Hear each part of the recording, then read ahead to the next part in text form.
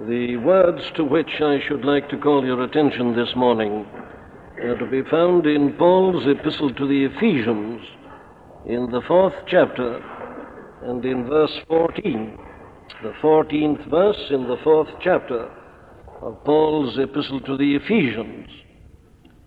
That we henceforth be no more children, tossed to and fro and carried about with every wind of doctrine, by the sleight of men and cunning craftiness, wherein they lie in wait to deceive.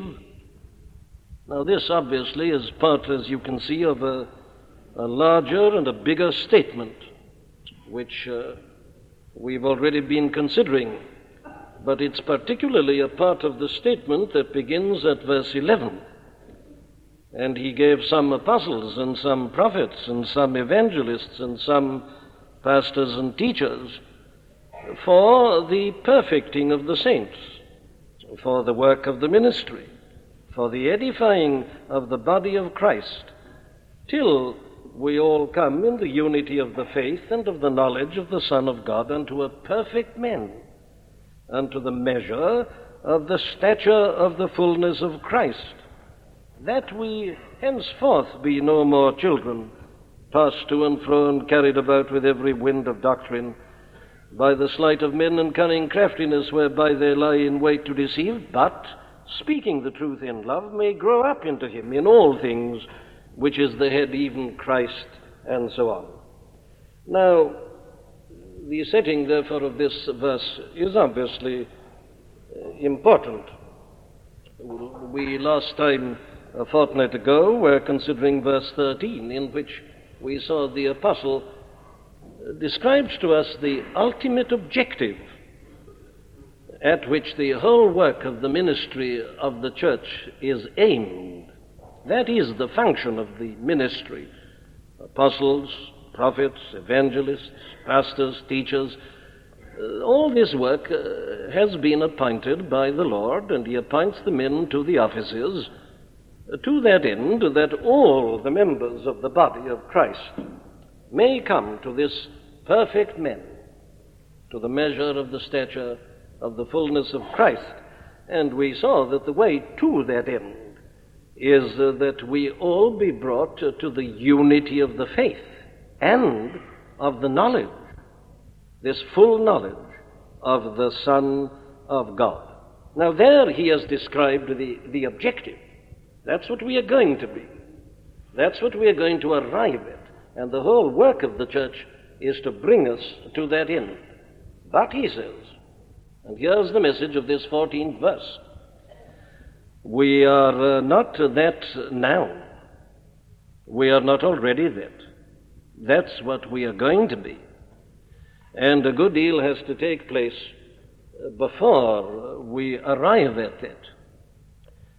Henceforth, it isn't that now, but henceforth. There, you see, is the contrast which leads us to this particular verse that we are looking at together now. The realization is most important, and we must ever have it as our goal. We must realize that that's the thing we are making for. Yes, but if we are ever to get there, we've got to start from where we are. And this is where we see the profound wisdom of this man, the Apostle Paul, as a teacher. He doesn't merely state that. No, he's got to start with people as they are. He doesn't treat them as if they were what they ought to be. He knows they're not. He looks at them exactly where they are in their present position, as if to say, well, now I've got to take you from here to there. So the place we start is not there, but here, in order that we may see what is necessary before we can ever hope to arrive there. Now, let me say just a word like this in passing to any teachers who may be in this congregation. Doesn't matter what you're teaching, whether the scriptures or secular subjects or anything else. That is, of course, the first great principle of all good teaching, that you deal with people as they are and not simply as they ought to be. If we do not bring the truth to people as they are, well, then we have failed as teachers altogether, and we really don't know the first elements of teaching. Now that's what the apostle does here, henceforth. So he takes up this point. Where are we now? Well, he tells us here that there are certain things which we have to realize at once about ourselves. And they're mainly negative things. But they're absolutely essential. If we don't realize these negatives, we'll never arrive at the positives. And there is no doubt at all, as I'm going to try to show, that it is our failure to realize these negatives that accounts for so much of the present state of the Christian church. Indeed, I cannot imagine anything, I know of nothing, which gives such a perfect portrayal of the church of today and her problems, such as is given in this verse that we're looking at together this morning, and especially the verse that follows it. Well, now then, what are these negative things that we have to realize about ourselves if we have really grasped this point that we are to arrive there at a perfect man and to the measure of the stature of the fullness of Christ? Well, the first thing we have to realize is that we all start in the Christian life as children. Seems obvious, doesn't it? And yet this is the thing that we're always forgetting, that we henceforth be no more children, no longer children. We start as children. Now, this, you see, is, of course, one of those foundational truths and principles of the whole Christian faith, which we ignore or forget at our peril. It's a way of reminding us that this Christian life is a new life. It's not a continuation of any other life. It's not an addendum to any other life. It is a new life. The word, you see, children, draws that absolute line of division between the non-Christian and the Christian. There is no gradual gradation from being in the world to being in the church. No, it's a birth. It's an utter, absolute new beginning, starting with a birth. It's an entirely new realm that has got nothing to do with that other one. Very well. Here, I say, is the thing. We start with a birth, and therefore we start as children. Now, I needn't keep you with this. Anybody who knows anything about the New Testament will know that this is something that is found in it everywhere. Ye must be born again, says our Lord himself to Nicodemus. There it is. But you see, it involves at once this whole principle of growth and of development, that we start there, and from that we are to grow and to develop and to mature. That's the great principle of the Christian life, taught right through the New Testament. John, for instance, in his first epistle, you remember, addresses little children, young men, fathers. There it is. Little children, young men, fathers. We've all got to go through those stages. Peter puts it in the same way. He says, as newborn babes, desire the sincere milk of the word, that ye may grow thereby. Same thing exactly. Indeed, I say there is nothing which is so foundational in the whole of the New Testament teaching as just this very principle, that we start as children. Now, isn't this the thing I say that we tend to forget? Isn't there a fatal tendency to assume that once we become Christians, we've got everything, we've arrived, that conversion is an end and not a beginning? That somehow or another, having become Christian, well, that really is the end of the story, and we are now complete. And we just have to go on spending the rest of our time now in activities, and there is no more to it. And so, you see, we bypass so much of the teaching of these epistles. And we do so at the cost, of course, of the confusion, which, as I say, is perhaps the main characteristic of the life of the Christian church at this present time. This fatal feeling that conversion is the end, and the failure to realize that coming into this new realm and life We come as babes, as beginners. Now, to show you what I mean, you read the pastoral epistles, the epistles to Timothy and Titus, and you will notice there that the apostle has quite a good deal to say about novices, and what novices shouldn't do, and what novices should not be asked to do, and so on. Then apply all that to the church as she is today in general, and you'll see how it's entirely ignored. This idea that a man starts as a novice, no. The slogan is, give the young converts something to do. Whereas you will read in the epistles, those pastoral epistles, that the first business of the novice is to grow and to learn and to become fit to do things. So you see, this is something which is forgotten at our very great peril. But let me put it more generally by putting it like this. And we must put it like this. Everybody who becomes a Christian and who enters into this Christian life comes into it as a babe. He starts as a child. Now, it doesn't matter at all how great an intellect the man may have. He may be a great intellect. He may be a great man in a profession, or in business, or in anything you like, and he may be a man there of exceptional ability and understanding. All right. I say that nevertheless, when he comes into this Christian life, he comes as a babe. He's a spiritual babe. And he's got to be regarded as such, and he's got to regard himself as such. Now you will see that this again is something that is so constantly being forgotten. It is assumed that if a man is great in some other realm, he starts as being great in this realm, but he isn't. And so often they show that in practice. But hasn't there been a tendency to forget this and to put people into positions of leadership immediately, simply because of their prominence in some secular or natural realm, not realizing that here we are concerned with something which is altogether different. You see, the great apostle makes this point so frequently, it's astounding how we can ever forget it.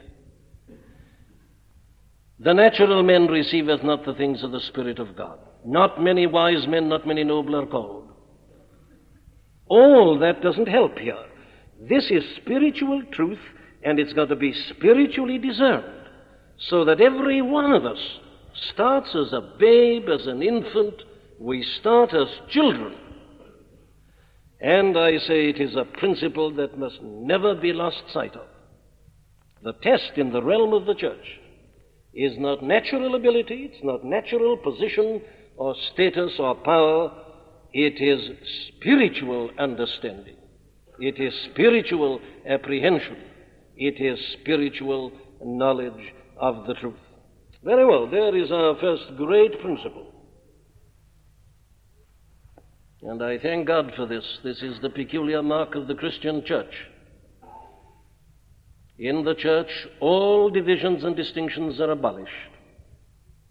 There is neither Jew nor Gentile, barbarian nor Scythian, bond nor free. But not only that, there is neither great nor small. All these divisions and distinctions, I say, become quite irrelevant. We all enter the same way, and we all start as newborn babes, every single one of us. And we've got to realize that. Then, of course, having started with that, we go on to the second thing, which is this. As the apostle goes on to show here, we not only must realize that we are children to begin with, but that there are certain peculiar characteristics of children and certain particular and peculiar tendencies in children. Very well, let us take this up. Here is how the apostle puts it, that we henceforth be no more children. Well, what are children like? Tossed to and fro and carried about with every wind of doctrine by the sleight of men and cunning craftiness wherewith and wherein they lie in wait to deceive. Now, this is, I think we can say, one of the most remarkable bits of psychological analysis that you will find anywhere in the Scripture, or for that matter, anywhere else. If you're interested in psychology and in the psychology of children, well, here it is.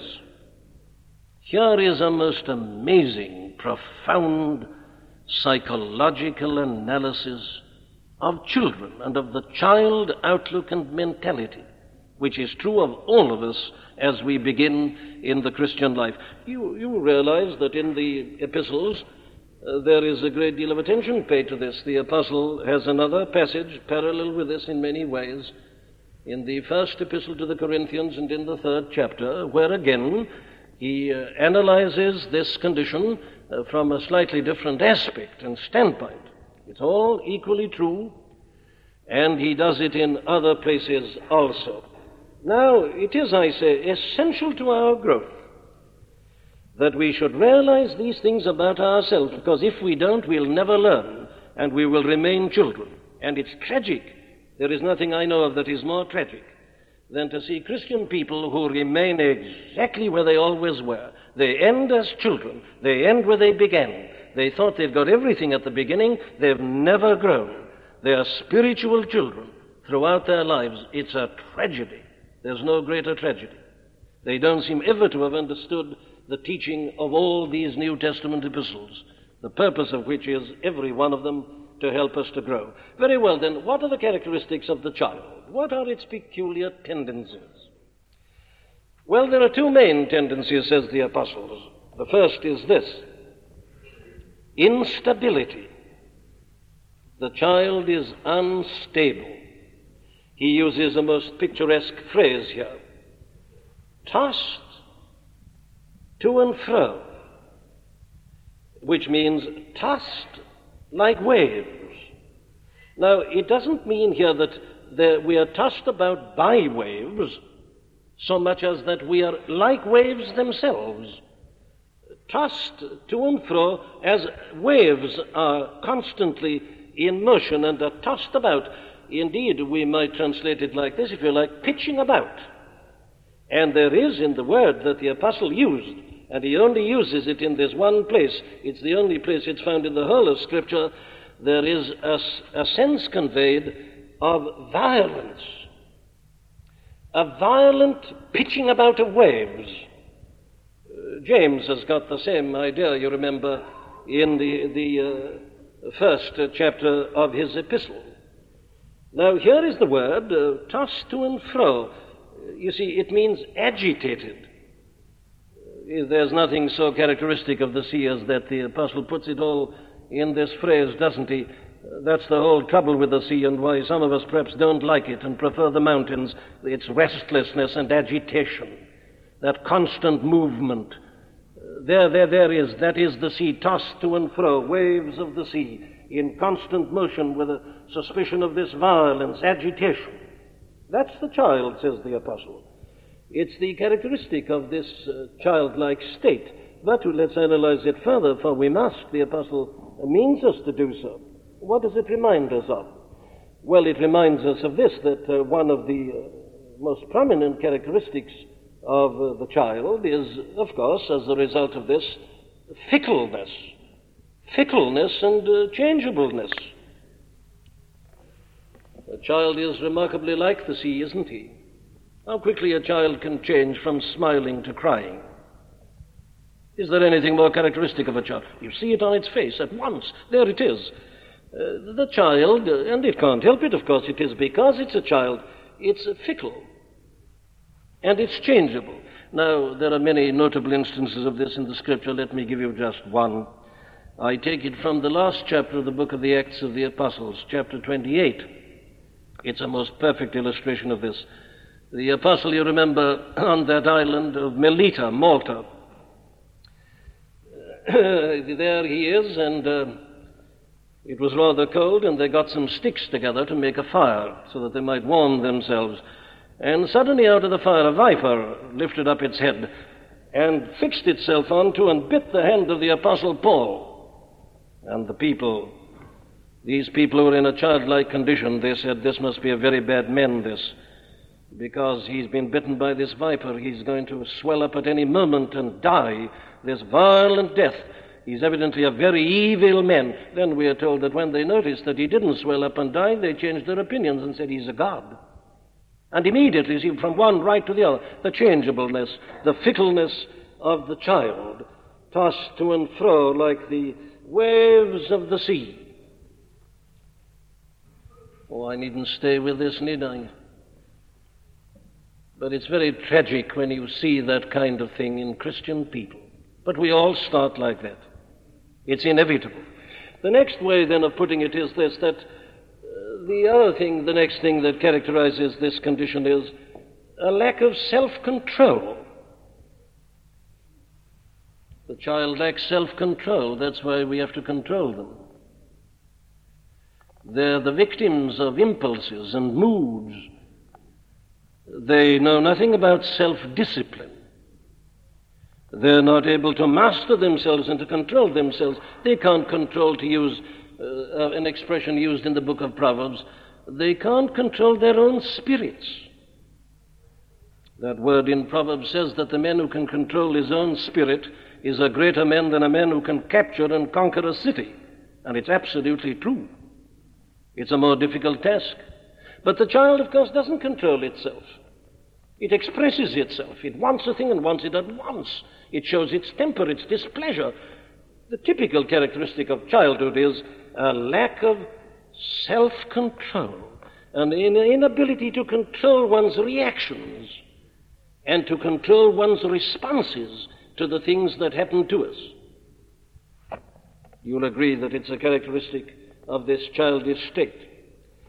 Then another one is, and it follows from the previous ones, of course, the child always reacts excessively and violently to things that happen. The child acts as a whole, and it acts with a certain violence always and excessiveness. It's very fond of a thing or it hates the thing. There's nothing in between. It goes from one extreme right to the other. It's all its reactions bring out this element of excess and of violence and of lack of discipline and of control. What a terrible thing the Scripture can be when it thus is a kind of mirror before our faces, isn't it? The true adult Christian is not to react violently and excessively. He is to manifest discipline and control. There's to be an element of temperance. God hath not given us the spirit of fear, but of power and of love and of a sound mind, says this apostle to Timothy, the young man. Discipline, self-control. We mustn't react excessively and violently to things that happen. And then another thing, of course, and all this is part and parcel of the whole thing. The child holds its views violently, and it tends to go to violent extremes from one to the other. We all are familiar with the dogmatism, the violent dogmatism of a child. It always holds its views, I say, in a very violent manner. And then, of course, this is the thing that makes it so difficult. They're liable to change these views, and whereas they were violent for this, they're now violent for that. It's the same sort of violence always, and it's always from one extreme right over to the other. And you never know when the change is going to take place. And there you see the child expressing itself with this violence. I think you'll agree that that is the other characteristic, and that brings me to the last point I'm anxious to mention this morning, which is this, that the result of all this is that the child is in a kind of perpetual state of turmoil and of mental agitation. And transfer all this to the adult who's just become a Christian. Always agitated, always in trouble. And you see them talking together in little groups and expressing it violently. These violent reactions and these violent views. Look at a little crowd of children. There they are. They're terribly troubled. Some little trifle has taken place, and they get into a huddle together and they talk, and they're violent in their reactions, agitated, in a state of turmoil. And you feel the end of the world is going to come, and it's only a little toy that's been broken or something like that, perhaps. But there it is, isn't it, like the waves of the sea tossed to and fro. Mental agitation.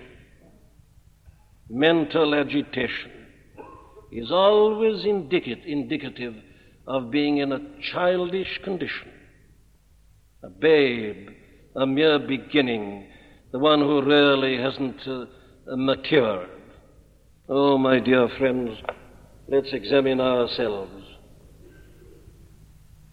What has all this got to say to us? Are we manifesting these characteristics of the child?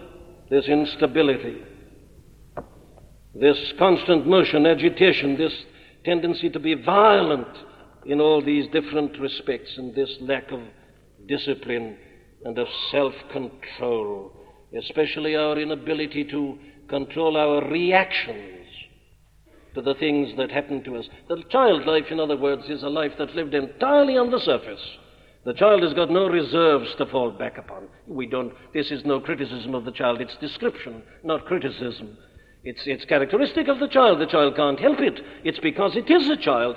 But you see, when you get that in a Christian, well, I say the first thing is to realize what a terrible thing it is, and that we are to get out of that we henceforth be no more children. Mustn't continue like that. Very well, that's the first thing. But he says another thing about the child. And the second thing about the child is his liability to be misled and to be deceived. That we henceforth be no more children tossed to and fro and carried about with every wind of doctrine.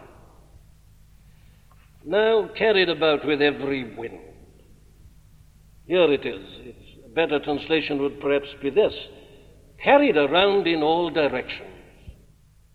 Every wind of doctrine. The wind comes from this direction, then from that. It seems to be turning round. You see that weather vane turning round. The wind's changing its course. And here's the child turning round with it in every direction, carried around by every wind of direction, every wind of teaching that blows in all conceivable directions. Now, all that's just a very graphic and pictorial way of saying that the child is, of course, always ready to be imposed upon. The characteristic of the child is that it tends to believe everything it's told. The child, because it is a child, is always a ready prey and victim to the next impostor that likes to come along. Carried about with every wind that blows. Here you see is an expression of that instability which I've been describing. And the apostle is particularly concerned about this. That's why you see he spoke as he did to those elders of the church at Ephesus, in the way he did, as it's recorded in the 20th chapter of the book of Acts, which I read at the beginning, one of the most moving and heart-rending passages in the whole of Scripture. Oh, he could see it coming, you see, and it was because of that he was so concerned. He could see how they were liable to be imposed upon because they were still children. It's interesting that he should have said all that to the elders of the church at Ephesus, to whom he wrote later this very epistle that we are now considering together. Well, now then, here's the question. Why, and this is what is vital for us if we are to be delivered out of this state, why is the child thus liable to be imposed upon? What's your psychological analysis of that? Well, here are some of the answers. The child is like this chiefly, firstly, because of its ignorance. It is indeed due to nothing but lack of knowledge. The difficulty about the child is that it hasn't got a standard. And it hasn't a standard because it lacks knowledge. And if you haven't got a standard, you can't test. And if you can't test, and because you haven't this knowledge, it means that you're lacking in judgment. When you are confronted by a number of teachings, how do you tell which is right? Well, there's only one answer. It's knowledge alone that enables us to do that. And if we haven't got the knowledge, we simply will not be in a position to test and to sift and to discriminate. And that is the whole tragedy with the child. It isn't the tragedy of as such, but I say it's tragic when you get it in those who remain children, whereas they ought to have become adult. It's inevitable in the child. It hasn't got the knowledge. It can't have it. We have to teach the child for that reason. But ignorance is always the main cause and source of trouble. Ignorance of truth, ignorance of doctrine. But unfortunately, we can't leave it at that. Because, alas, it is true to say of the child that not only is he ignorant, but unfortunately, he has an innate tendency to dislike being taught. He dislikes discipline. I think you'll agree that this is true. Look back into your own experience of your own past and your experience of children at the present time. It is characteristic of childhood that it doesn't like discipline. And it doesn't like being taught. And especially it doesn't like being taught slowly. The child always wants to get on, doesn't it? Think of a child being given music lessons. He hates having to do those scales. He wants to play the big piece. He wants to go to the end before he started. He dislikes the drudgery, having to go through it. Or if he's learning arithmetic, he doesn't like learning those tables. And so, no, he wants to be doing the problems. Or if he wants to be a painter, he doesn't want to start making blobs or whatever it was. Oh, he wants to paint the picture. He always goes to the end. This idea that you've got to take time and go from... It's utterly abhorrent to the child. He dislikes it. It's utterly against the grain. The child... I must be careful. This is all, of course, because of sin ultimately, but I was on the point of saying that what I'm really describing is more or less the healthy child, the typical reaction. But there it is. That is the fact, and the apostle has it in his mind. A dislike of discipline, a dislike of being taught. Always wanting to rush on and to get to the end before he really has mastered the beginning and the elements and the first principles. The impatience of the child, of discipline and of sound teaching. Or to put it in another way, there is nothing, of course, more characteristic of the child than the way in which he likes novelty, or a change, something new. Typical of childhood, isn't it? Doesn't matter what the new thing is, as long as it's new. You see a child, there he is, playing with his toys and so on, suddenly produce another one and everything's forgotten. He'll throw it out of his hand, something he may have been very fond. New toy. The childish mind and outlook mentality is fond of the change, the novel, the new. You remember we had told of those people at Athens, they spent their time either to tell or to hear some new thing. It's typical of the child mentality. Have you heard this? The latest, the very last, and always after it, whatever it is. How typical it is and how we betray ourselves. Or to put it in another form, the child always likes entertainment and excitement. Cast your minds back to your own childhood. I think you'll all agree that what I'm going to say is absolutely true. It was certainly true of me.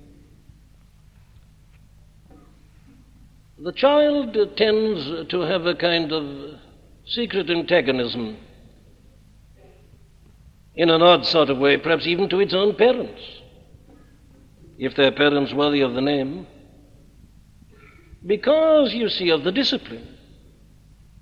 They're always there, and they're always enforcing these points and these principles.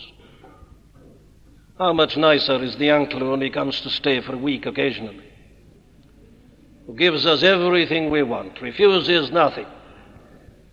And when we've been chastised, perhaps by the parent, comes to us and puts his arm round us and says it's all right, and gives us sixpence or a sweet or something. Oh, how much better is this uncle than the father or the mother? Ah, it's new, you see, it's a change. I distinctly remember the secret joy which I and other boys of my age used to experience when a certain headmaster under whom I once had to study had his periodical attack of lumbago and couldn't come to school. Marvelous, wonderful, being allowed to go through the lesson on our own, or perhaps with a teacher who also was enjoying a little bit of freedom, perhaps. What wonderful days they were. Quite right, my friends, you've all been through it, I can see. But you see, all this is true of us as Christians. And I could illustrate it very simply and very easily. I sometimes think that one of the greatest problems and trials that any pastor has to go through is just due to this very thing, to accommodate himself to this fact, that this is true of Christian people at the beginning. They rather like a change. Doesn't matter what it is, as long as it's different. Change and novelty and newness. And especially if the element of entertainment and excitement comes in. How much more wonderful it is to have an entertainment than to go through the drudgery of a lesson. Fun and games, of course, it's marvelous. Something exciting, out of the ordinary. Something done with a fanfare of trumpets. This is the thing. Keep your eye on the religious periodicals and apply this teaching of the apostle, and you'll see something of what I mean. It's the unusual. It's that which has the element of entertainment and excitement, which seems to be the thing that is of greatest value. All that is nothing but an indication of the child outlook and mentality. And the apostle, of course, is impressing it and enforcing it on the minds of these Ephesians, because if they don't realize it and understand it, they will never grow out of it. So that brings me to this last characteristic of this childlike state and condition, which leads to this terrible danger, this awful susceptibility to being carried about by every wind of doctrine. The child is, because of all these things, peculiarly susceptible to showmanship. The child likes the showman instinctively. Isn't that true? And the greater the showman, the more the child will like him. The child's got no discrimination, as I say. He's got no means of assessing these matters. The bigger the show, the bigger the deceit, in a sense, the more the child is likely to believe it. Because, you see, not having knowledge and not having a real ability to discriminate and to understand, he tends to be taken in by the spectacular, the big, the gaudy, everything done in this bald and bold way. Showmanship always and invariably appeals to children. And that is why, of course, the child has to be protected. And that is why it is so essential that the child should be disciplined and that the child should be taught. Well, now, I fear we must leave it at that for this morning. But you see, all this is but the preliminary, as it were, to the thing which the apostle goes on to say on the basis of that. Why is it so important we should understand this child mentality? Well, he says it's because of this. It's because of these terrible dangers which are surrounding us, and which the child is utterly oblivious of, because he's a child. What is it? Well, this sleight of men, this cunning craftiness, wherein they lie in wait to deceive. Well, God willing, we'll go on to consider that next Sunday morning. But there is a sense in which there is no point in going on to that, and we can't go on to that unless we start with ourselves and the realization of the characteristics of the child mentality. You see, the two things are essential. The child has got to realize that he is a child, and he's got to realize that because he's a child, he's in a terribly dangerous position because of these other things. The apostle puts them surely in the right and the inevitable order. May God forgive us for being so unstable, so fickle, so changeable, so ready to be imposed upon, so ready to react violently. God forgive us that we are so lacking in discipline and in a true understanding which leads to a true concern for God and the Lord Jesus Christ, the church, and the glory of his great and holy name. We've all come into this life as children, born of the Spirit, born from above, born again. Some of us have been in this Christian life for a long time. My dear friend, are you still a child? That we henceforth be no more children, tossed to and fro and carried about by every wind of doctrine. May God have mercy upon us. Amen. The closing hymn is hymn number 508. 508. Lord of our life and God of our salvation, star of our night and hope of every nation. 508.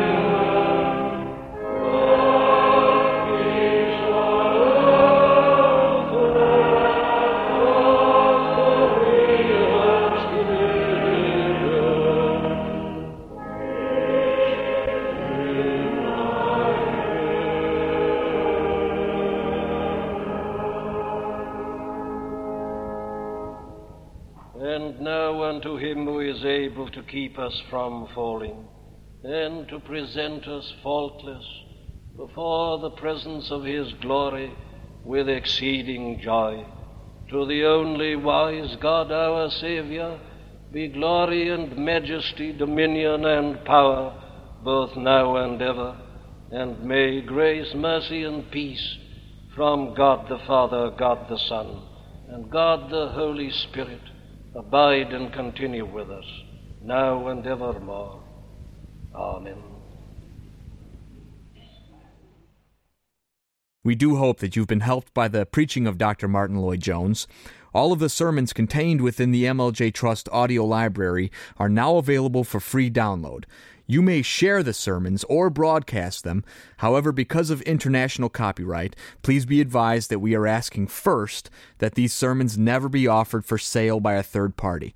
And second, that these sermons will not be edited in any way for length or to use as audio clips. You can find our contact information on our website at mljtrust.org. That's mljtrust.org.